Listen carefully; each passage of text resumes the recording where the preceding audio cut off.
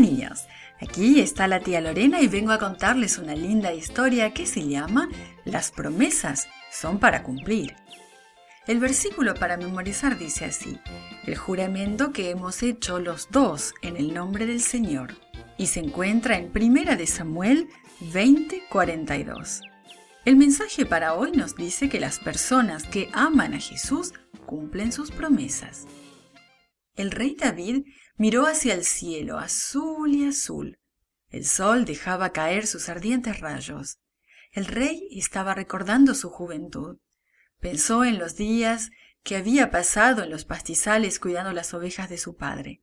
Recordó el día especial cuando el profeta Samuel había venido y derramado aceite de oliva sobre su cabeza y le había dicho que Dios lo había elegido para ser el próximo rey.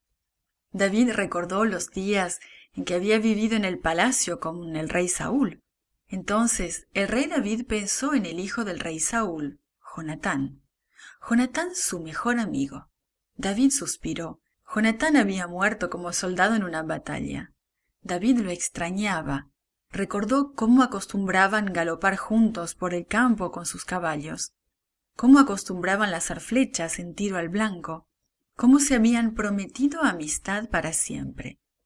Entonces recordó que había prometido ser amable con la familia de Jonatán para siempre. Repentinamente, David tuvo un nuevo pensamiento.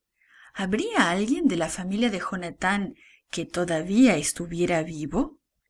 El rey David mandó traer a Siba, quien había sido sirviente en la casa de Saúl. Siba corrió al palacio y se inclinó ante el rey. ¿Hay alguien de la familia de Saúl que vive todavía?, le preguntó el rey David a Siba. Si hay alguno, quiere mostrarle la bondad de Dios. Sí, respondió Siba, un hijo de Jonatán está vivo. Se llama Mefiboset y está cojo. Se lastimó cuando era niño y quedó lisiado de ambos pies. Quiero verlo, dijo el rey David con una sonrisa. Así que el rey mandó unos sirvientes que trajeran a Mefiboset al palacio. El estómago de Mefiboset le empezó a doler cuando escuchó el mensaje del rey David. Él sabía que su abuelo, el rey Saúl, había tratado a David cruelmente. ¿Por qué quería el rey David que él fuera al palacio ahora? ¿Iría a hacerle daño el rey? Él sabía que no podía decir nada, pero realmente no quería ver al rey David.